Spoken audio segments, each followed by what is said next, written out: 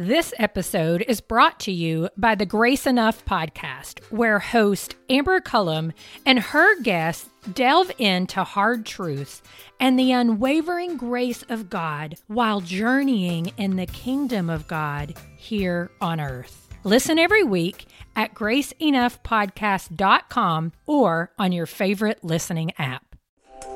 Welcome to the Table Podcast, where we discuss issues of God and culture, brought to you by Dallas Theological Seminary.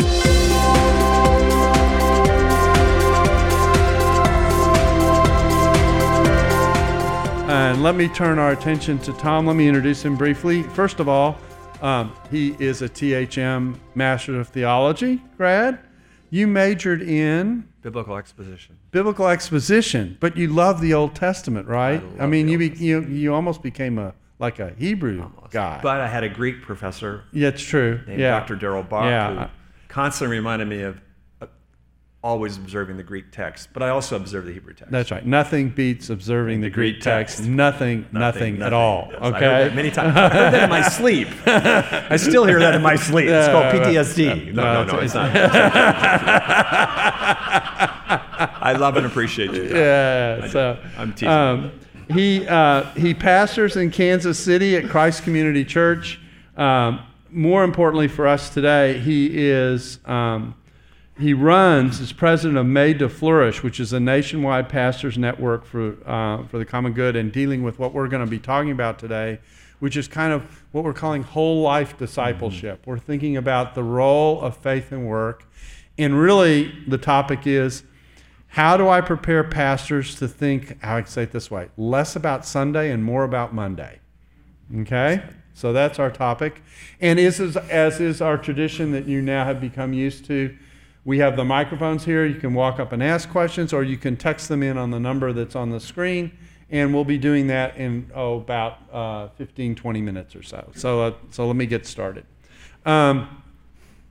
Let's talk about this whole life discipleship, and I'm going to have some fun. There are holes in the way the church teaches and preaches, which whole life discipleship is designed to fill in the blanks. That's a lot of holes. That's right. Well, just a couple of things. First of all, thank you for the privilege of being here today, and for Dallas Seminary. I'm grateful for Dallas's investment in me and the tools I got here, I cherish. When we think about the holes, there are holes. And so I would say very briefly my own story. Can I just be without being self-absorbed? But most people ask me. I've had the joy of serving a congregation now for 30 years. And on a good Sunday, it began with two of us in an apartment. So when I left Dallas Seminary, we moved to Kansas City, my bride and I, and we had been with Cru and led Cru ministry at SMU and other places. And so loved God's Word, taught it well, but I came to the conviction out of a theological reflection that I was really not discipling people for the majority of their life. I call it the majority and minority disparity, that my emphasis as a pastor was really how well I did on Sunday. And again, as I say always, Sunday matters. If you're a pastor and leading God's church that's gathered, you do that well. Mm-hmm. But I realized that my framework about discipling or equipping the saints for the work of service in Ephesians was deeply impoverished. And I'm not blaming my Greek professor or anybody else, I'm just saying. So all that to say is that I had to make some pretty major changes about 25 years ago, and realizing the holes, and I've used the language, you use sub-practice, I use malpractice, pastoral malpractice. So I've been on a journey out of theological and biblical conviction of the text to begin to align what I believe the text teaches from canonically, creation to the maps, how important all of life is and how the gospel profoundly transforms. Okay, let's define the malpractice here, because people may or may not understand. It's a little provocative. Yeah, so I called it sub-practice, but that's okay. So what exactly are we talking about? What occurred for me, and I trust that that's not for you. I had not done enough time. I remember even Hebrew doing Ruth and Psalms, and this is not a critique of my curriculum. It's just like I needed more time in Genesis, because as we've talked about, if we do not grasp the Torah, if we don't grasp the foundation of the story, the other pieces often are not coherent or rich and connected, the fabric of canonical text. So I realized the more I studied, particularly the early chapters of Genesis, that I was missing some significant things. And we don't have time to unpack all that. Mm-hmm. But I love the text and believe that every jot and tittle is inspired, right, in the original text. So the more I studied the early chapters of Genesis, I began to realize, wow, I've been missing some really important things that profoundly are important in God's redemptive enterprise and my role in it as a pastor. So my paradigm of pastoral vocation was impoverished, and it needed to be expanded, and that led me to the conviction, rereading the reformers like Luther and Calvin, rereading the Genesis text particularly, and then beginning to see all the connections all the way through the canon, that my equipping the saints for service, my equipping calling was not just to help them be a good Sunday Christian, but to truly equip them for their Monday worlds, whatever that is. Mm-hmm.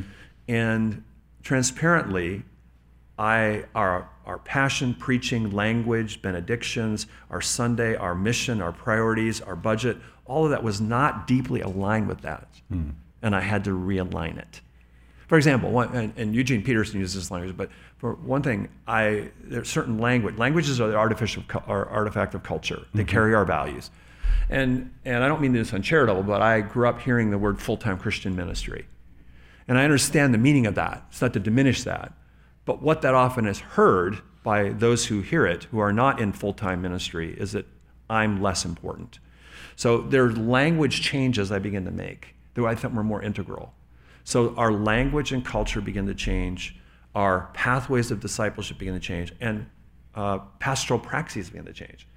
Preaching, we can talk more about illustrations, what I read, and one of the classic examples, 30 years ago when I began in a pastoral role, I made hospital visits. And I deeply believe in that today, to care for my parishioners. But I had no framework theologically or missionally or vocationally why a workplace visit mattered so much to disciple my people. And that's one example, and I'll stop there. Like workplace visits now are part of our praxis. So part of the point here is that the premise, most of the people in your audience spend the bulk of their productive life in work from 8 or 9 to 5, apparently depending on where you live in the country. And paid or unpaid. That's right. Because work is contribution, biblically. That's right. Not just compensation. That's right. Yeah. So define it right. But they are in this slot, and then if you think about the preaching that you hear, how much of the preaching that you hear actually addresses that slot of a person's life? Yeah. And I remember one of my greatest memories since I'm home is John Stott did a lecture here, and I had the joy, only 5 of us that had lunch with him. It was almost like 2 hours with John Stott. But John Stott's work of Between Two Worlds is really that, right? Taking God's timeless truth and applying it and connecting it without reductionism to that cultural context is our stewardship. But that world, right? I understood a little, and I'm still unlearning and learning the biblical text, right? This is never ending. But the context of my listeners was deeply reductionistic and impoverished. I did not focus on their world, which is the majority of time, Monday, Tuesday, Wednesday, Thursday, Friday, Saturday. Yes, I touched on relationships that mattered, but I just didn't have the understanding of preaching, teaching, praying, equipping them for their world. I was between two worlds, but one world was deeply shriveled. Does that make sense? Yeah, sub practice. However you want to say it, boss.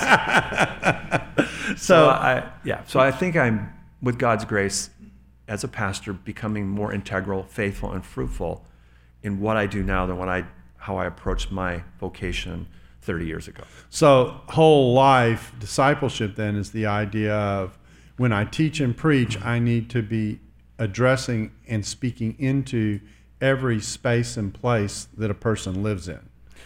Correct, because I think if we have a rich creation theology, we have a richer redemption theology and a richer consummation theology. So I do want to have a deep understanding of the value of the moment now, the embodied, incarnational, temporal reality now, not to minimize the future.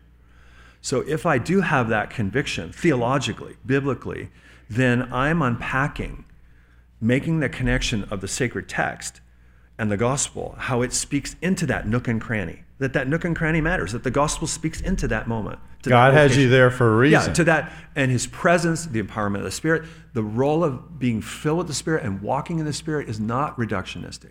It's profoundly pervasive, moment by moment. As, for example, in the workplace, what does it mean to take your soul to work, as Paul Stevens has written a book? Or what does it mean to be filled with the Spirit, or walk in the Spirit in that workplace where the kingdom of darkness and the kingdom of light collide, right? Where sin is evident, right? The brokenness of Genesis 3. So I'm just saying the richness of theology, I cannot emphasize the value of what we're doing here is unpacking the biblical text, learning it, deepening it, but then applying it to a cultural context, which is what the Hendricks Center is doing so well. But that has to be a great translation enterprise. Okay, so let's do a theological snapshot here on Genesis 1 and 2. Let's do that. What is at the core of understanding the value of work? Because when some people hear faith and work, they say, "Oh, we were talking about doing evangelism at work," okay, which is a part of what we're talking about, but that's not the major part of what we're talking about. So let's fill in that gap. So can we just have a moment in the text? I mean, I'm just saying the application, I know we want to go there, and it's really important, but what drives me on my knees before a holy God is the sacred text that I work through. But when we look at Genesis, there's much we could say. Eugene Peterson, I think, has said it perhaps the best, that fundamentally, the early chapters of Genesis are a journal of work.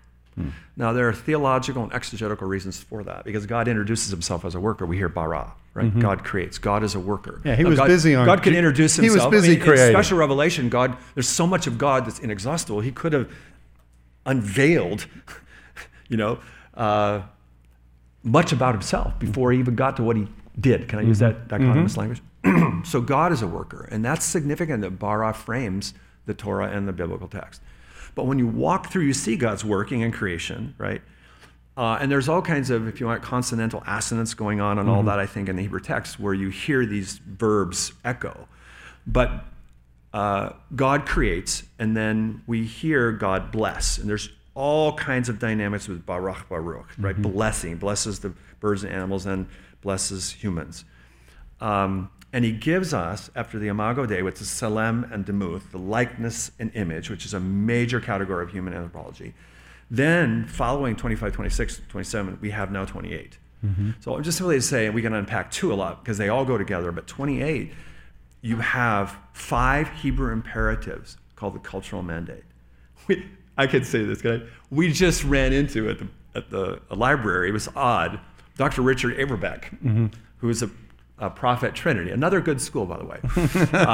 And he's an Old Testament... Got his doctorate there. Old Testament prof, and we were just having this conversation briefly with him about the uniqueness of the 5 Hebrew imperatives stacked together. In English, it's be fruitful, multiply, fill the earth, subdue it, and have dominion. All that to say, there's so much here, but this language of fruitfulness and human job description that is built out in chapter 2 is that work is a very important part of the creation story.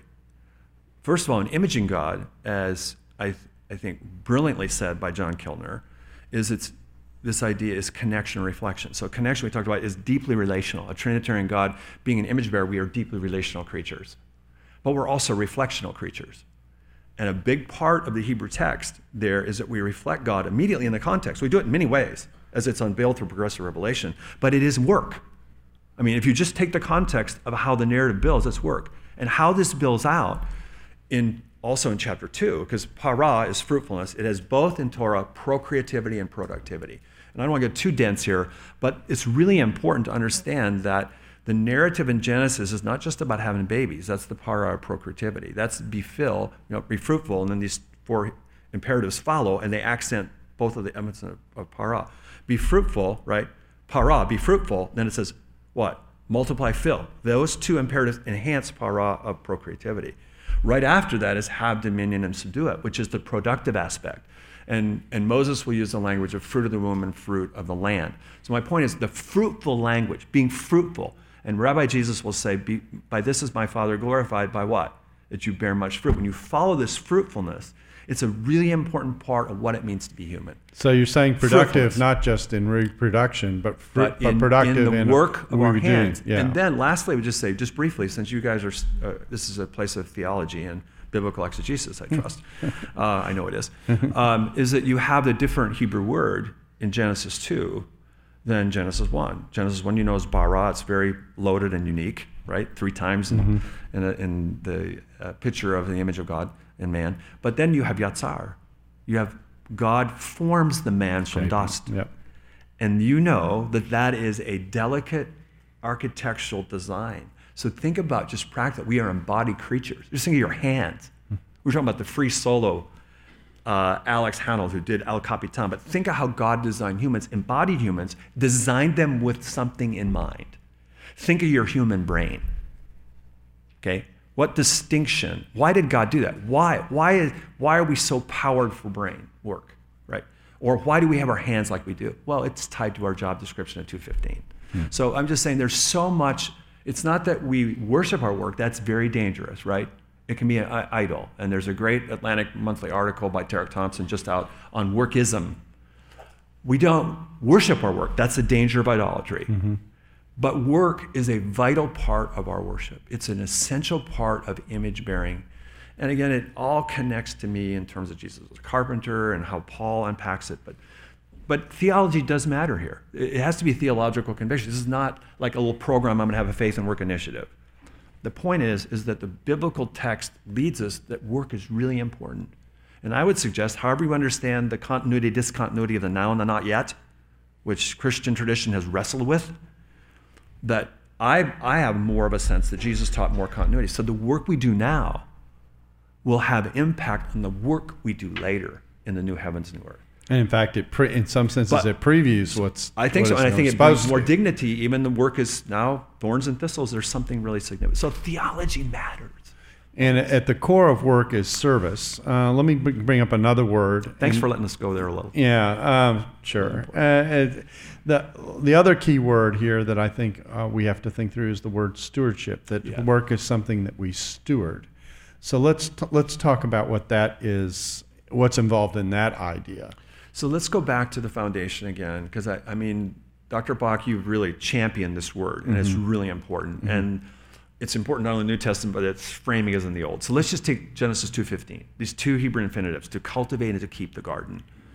That captures the human job description, avodah and shamara, of nurturing creation and culture and protecting it. So humans fit in the created order as stewards, not owners, because we are the created, not the creator, right? And that's why the psalmists say the earth is the Lord's and everything it contains. No question who owns it, right? Who designed it? Who built it? They own it, right? Or he owns it, or however we bring that tree into the Trinitarian framework. Right. But I'm saying I love that stewardship because it's more explicit in the New Testament, right? The stewardship language in parables and so forth. But it's woven into the foundation of the Genesis text in human anthropology, that we fit in the created order. Notice also, if you want to look more carefully, you have a negation in 2 of there's no bush. Look how it frames. No bush, no spring, no plant, no rain, no man. And then notice the modification. Only place there it's added to what? To avodah, to work the ground. Okay? So I'm just saying the stewardship piece is woven into the very fabric pre-fall. And it builds all the way through. Think of Jesus' parables. So I'm saying the stewardship language is explicit in the New Testament, but it's vital to see all of life as a stewardship that we will give an account for, right? Right. It's Jesus' parables. So the point here is that if we were asked the question, what is humankind designed to be and why does it exist? It's to steward the place where God has us well in mutual cooperation with one another. Image of God is male and female. Right. And to work together, not in competition. And of course, what messes this up is Genesis 3, the fall, which I don't want to spend a whole lot of time on because I think we all know the effects of the fall and what that means. We sure feel it every day. Yeah, exactly right. But it doesn't change what we were designed to be. No, in fact, going back to the Genesis text again, if you just start there, when they're sent out of the garden, right out of grace and all that mystery, the language of to work the ground continues, doesn't it? Mm-hmm. And even Noah, the one who's going to bring favor or comfort in Genesis, is one who's going to relieve the work of our hands. Watch the text. So the work, the cultural mandate continues, even though it's corrupted. So I'm just saying, even there, it's very, very evident. And the work of Jesus is the work of restoring that capability that was originally designed. Yes. So we don't leave it even after we go through the process of salvation. Yeah, and when, again, just how I understand it, this level of my understanding, is that when Rabbi Jesus, who is Jesus the Savior, when he states brilliant statements, is the most brilliant being in John 10:10, for example, the thief comes to kill and steal and destroy. He brings that contrast, right, of evil and the evil one. But I have come that you might have life and have it abundantly. That summary of the good, true, and beautiful life that is so deeply Stoic and Hebrew in the Sermon on the Mount is a picture of, we'd say, human flourishing, living life as God designed it, in the fullness of embodied creation. So I just think that's the picture that we use the language, salvation from, and that's really important. We must never forget that. We have been saved from eternal peril and death. The challenge for me is I also want to say, yes, that's foundational. But once we're saved from, right, the great justification text, Tim talked about that last night, then we're saved for and we're saved to. So the idea of salvation biblically is profoundly transformational in all aspects of human experience. And reconnects us to those early chapters in Genesis and what we're created. That's how I see it, because I just, the more I study Scripture and pray and listen and read, I see such, not only, and again, I'm going to throw my bent. Systematic theology matters, and it helps bring, at least how I see it, it brings attempt to bring logical consistency to the whole canonical text, and it matters. But what biblical theology does, if I may use that distinction, it brings canonical coherence. This is, we've talked about narratival or canonical, however you say it, because you're the scholar. So canonical, and I love you for that. The canonical coherence also matters. So my hermeneutical enterprise, and I'm using language because you're theologians here, the hermeneutical enterprise, I think, has to balance both of those in tension. Jeremy Treat did a brilliant book called The Crucified King, where he brings kingdom and gospel language around the crucifixion. Both biblical theology and systematic theology mutually inform each other in a respectful way. So I'm saying the more I try to be an apprentice of Jesus and follow the biblical text, I have a greater, it's more important for me to also bring the whole canonical framework within that pericope or that section. So I think both are important, but I guess I want to raise also the importance of the biblical theology, how it fits into the canon. And I think, again, if I believe in inspiration of the whole text and one author, ultimately the text, I think all the texts are important in that hermeneutical enterprise. This episode is brought to you by the Grace Enough podcast. I am its host, Amber Cullum. Each week, I sit down with a guest to discuss hard truths and the unwavering grace of God they've experienced while journeying in God's kingdom here on earth. You'll hear from guests like Jen Wilkin, Jamie Ivey, Andy Crouch, and Scott McKnight.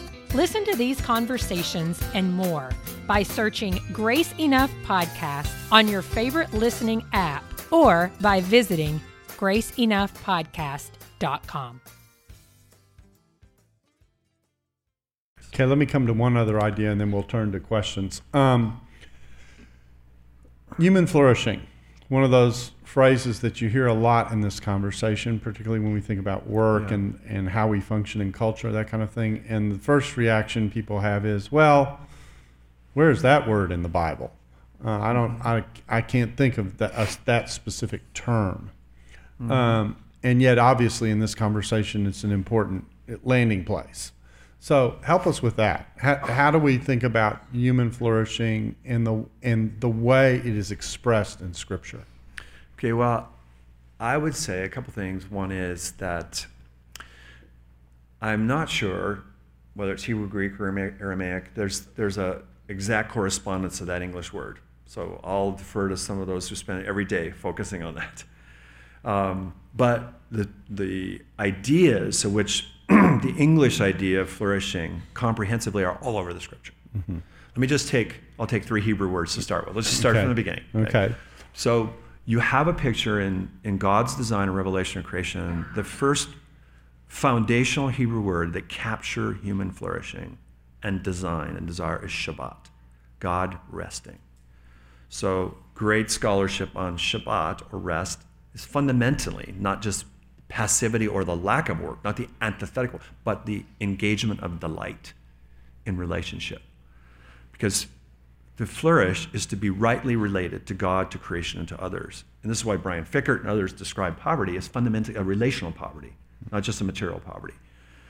After that, you have, the Tom Tamim word group, which is wholeness, integralness. Very important idea through all of Scripture, being integral. And then you have shalom later in 15. So let's just take shalom since it's the most common. And shalom has a sense, whether it's Jeremiah 29, shalom has an idea of a comprehensive sense of peace, of well-being, of wholeness, relationship, vertical in Jewish context, horizontal, and materially, right? God's well-being on humans. So whether we argue about exactly flourishing as an exact word, maybe it's, like you mentioned, it's kind of like the Trinity, not to put it on the same level, but I mean, we don't exactly, I don't think, have a correspondence of an explicit Trinity word, but the Trinity is all over the text. So we just say, flourishing as I understand it, comprehensive human flourishing that clearly finds its source in God, its redemption in God, its ultimate fulfillment in God, not in a humanistic way that we're going to do it, is a foundational biblical category. And I think, as you've mentioned, and you alluded to this earlier, the whole idea of the abundant life is another way of expressing the same kind of idea. Yeah. So let me see if there are any questions, and then I'll also check the text here, which I haven't done. So let me get organized. And Lynn, go for it. Yeah. I'm just a Christian guy, so I'm just going to use English You're just words. a what? I'm just a Christian guy, so I'm just going to use English words. We don't no Hebrew here, no Greek. This is a seminary. That's where I'm talking. Well, welcome to the mic, Lynn. Yeah. Go ahead. This is not my Sunday morning conversation. In the couple of seasons in my life of ministry where I've had more direct relationship connection with the whole faith and work issue,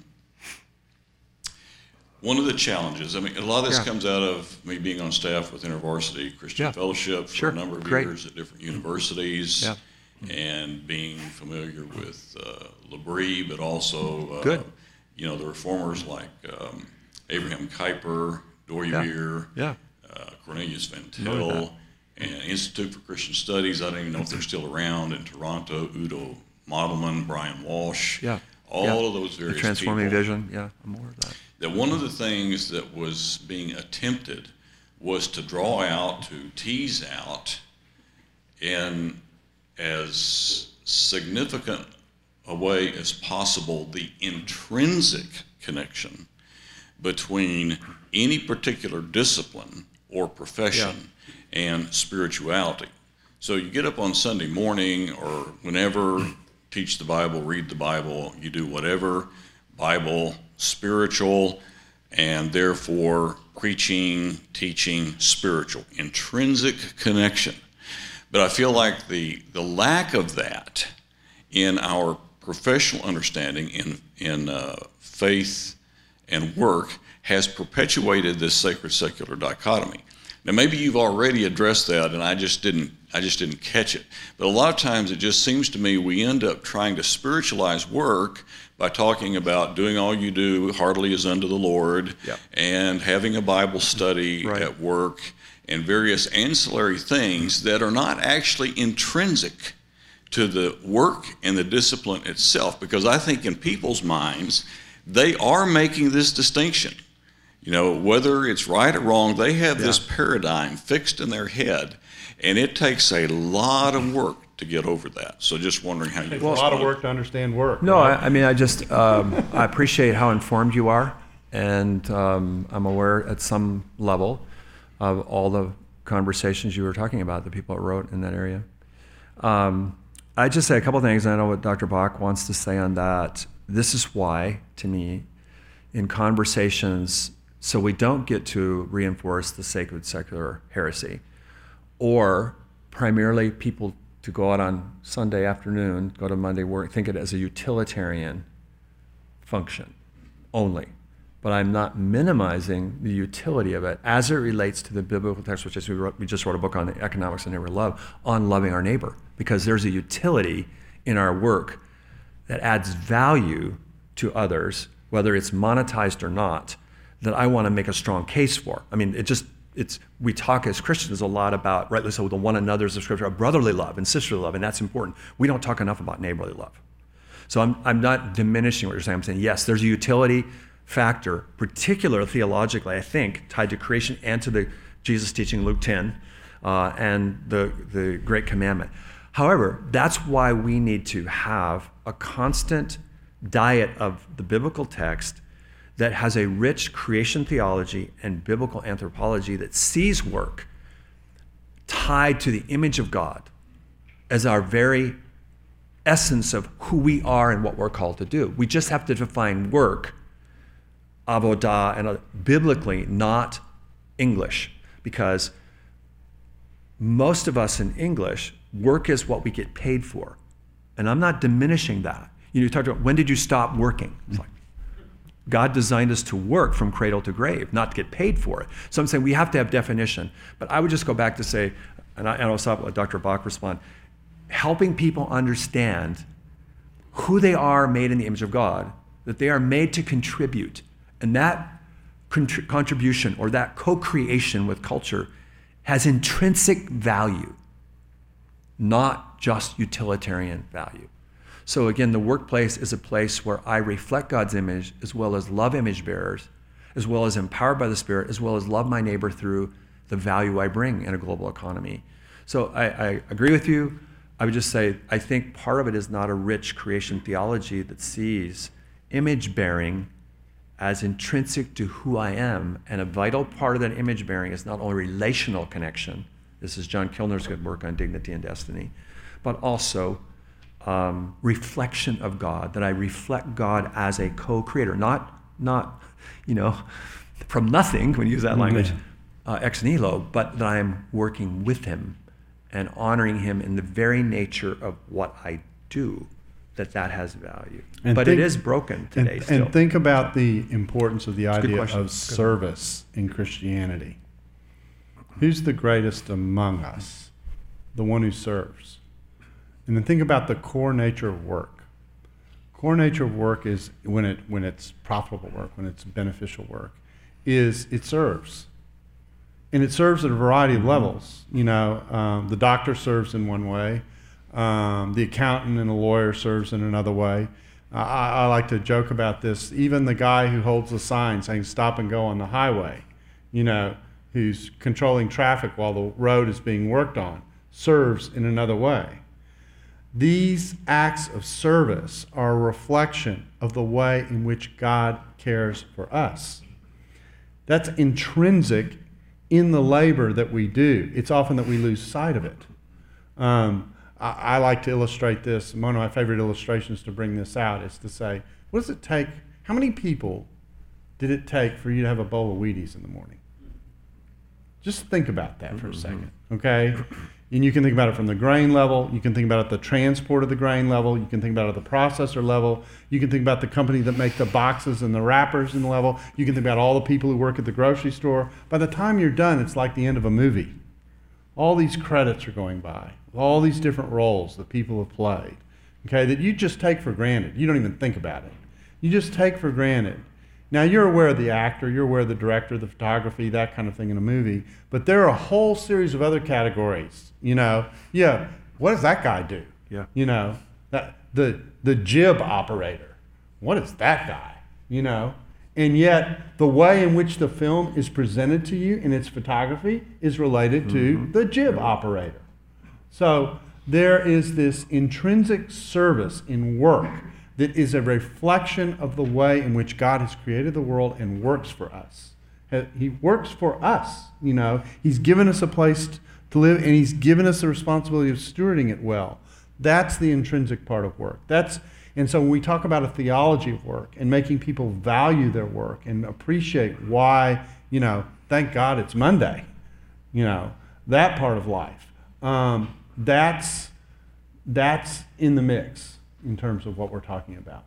So I think those are two elements of what we're talking about. And the theology of work is rich, but we don't have a course on workology, so we don't think about it. And yet it's there for us to reflect on. Let me take up some of the questions that have come over the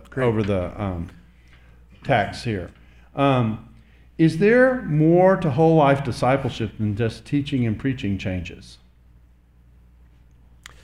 Yes, there is. Here's the big shift. Based on theological conviction, if you are called to serve a 501c3 reality, church, parachurch, that equipping people for the majority of their life involves clearly relational coaching, on marriage, relationships, all of that, rest, recreation. But since work, paid or unpaid, is such a central aspect to really equip people in that world, knowing their world, then you have to enter their world. So yes, preaching changes, prayers change, liturgies change on Sunday. You know, they connect Sunday to Monday. You bring Monday back into Sunday because what you celebrate is what you value. But you will need to take a posture of epistemic humility because many times as pastors or leaders, we are the experts when people come to our place of work. Can I use that language? Or we're the experts in a certain area, and we should be. We're worth our salt. So we're experts on the Bible. Yeah, we should be. If we're not, we should be growing experts, right? Yeah, That's right. part of what we do. But we enter a whole range of God's callings in a congregation. Plumber, CEO, stay-at-home spouse, retiree, and we want to enter their world. That means we enter with a posture of humility and curiosity and learn from them. This is why workplace visits things are so vital in a church for Monday. A church for Sunday and a church for Monday are very different creatures. And yet I want to suggest to you that God has called us to be a church for Monday. Okay, but that looks different. I'm just saying, and priorities, pastoral praxis, doesn't mean we don't preach well. We preach a bit different. We handle the text with integrity and depth, but we apply it, and the language we use changes. So language changes. For example, benediction changes. Can I say about this time tomorrow? It's an example. This time tomorrow is a liturgy that many churches are using around the country that affirms the priesthood of believers. I hope we all believe in that deeply. And we do preaching, singing, and but every now and then, like at Christ Community where I serve, and we're not on the perfect church or anything, but let's say once a month or a couple times a month, we have a segment, a community life segment called This Time Tomorrow. And this time tomorrow, there's graphics and all that sort of thing, and everybody knows about this moment, and the congregation is locked on. An individual in the congregation, asked ahead of time, comes up and is interviewed for 5 minutes by a clergy person, a paid person that serves the church in that workspace. And they ask him 3 questions. It's the most amazing thing for 5 minutes. Tell me, or tell us, where has God called you this time tomorrow? Notice the language. Maybe a stay-at-home spouse, changing diapers, in a pickup line, it might be running a company or anything in between. And we interview all kinds of people in their vocational hats, as you think about. Then they talk about their world. And everyone loves to talk about their world. Secondly, the second question is, what are the joys and challenges of being a follower of Jesus in that calling? Right? It's Genesis 3 world. Ecclesiastes, lived out. And then lastly, how can we pray for you? And then often the clergy person or paid person will have people stand or raise their hand. They have a similar vocation, a similar this time tomorrow, and they participate in that liturgy by identification of God has called them, education, whatever. And then everybody stands and we pray. And the clergy person anoints and blesses and commissions this person for their Monday world. I have to tell you, there's no time in our corporate worship service, and we love singing, and I think the preaching is pretty decent most of the time. It's really good when my associate who's younger than me preaches, I'm telling you. Sometimes I get to do a decent job. But when we do this time tomorrow, I look around the congregation, the auditorium packed, everybody's locked on. Nobody's on their cell phone.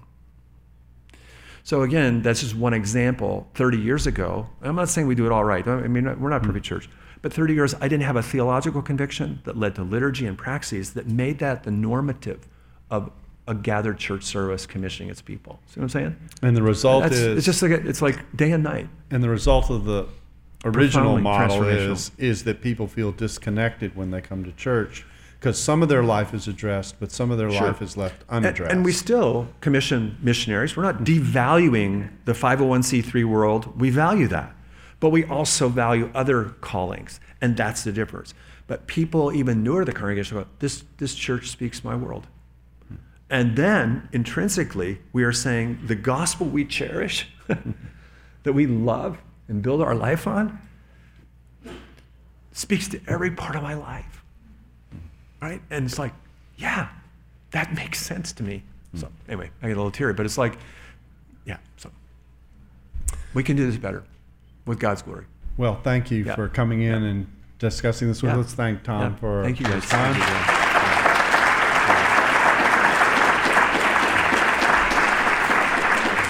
Let me close in a word of prayer. Father, we know you are a wonderful God who created this world that we live in. You serve us. You serve us with the rain. You serve us with the grain. You serve us with the cross. And you ask us to image you. As we think about the ministry that we have, the preaching that we do, the teaching that we prepare for, the ministry and discipleship that one day we hope to lead, even if we're not leading it now, our prayer is that we might do so in a way that encourages people to see you in the whole of their lives, in every space and in every place. And that in that and through your Spirit, we might reflect your goodness, your care, your service, your work, your love for us. We ask these things in Jesus' name.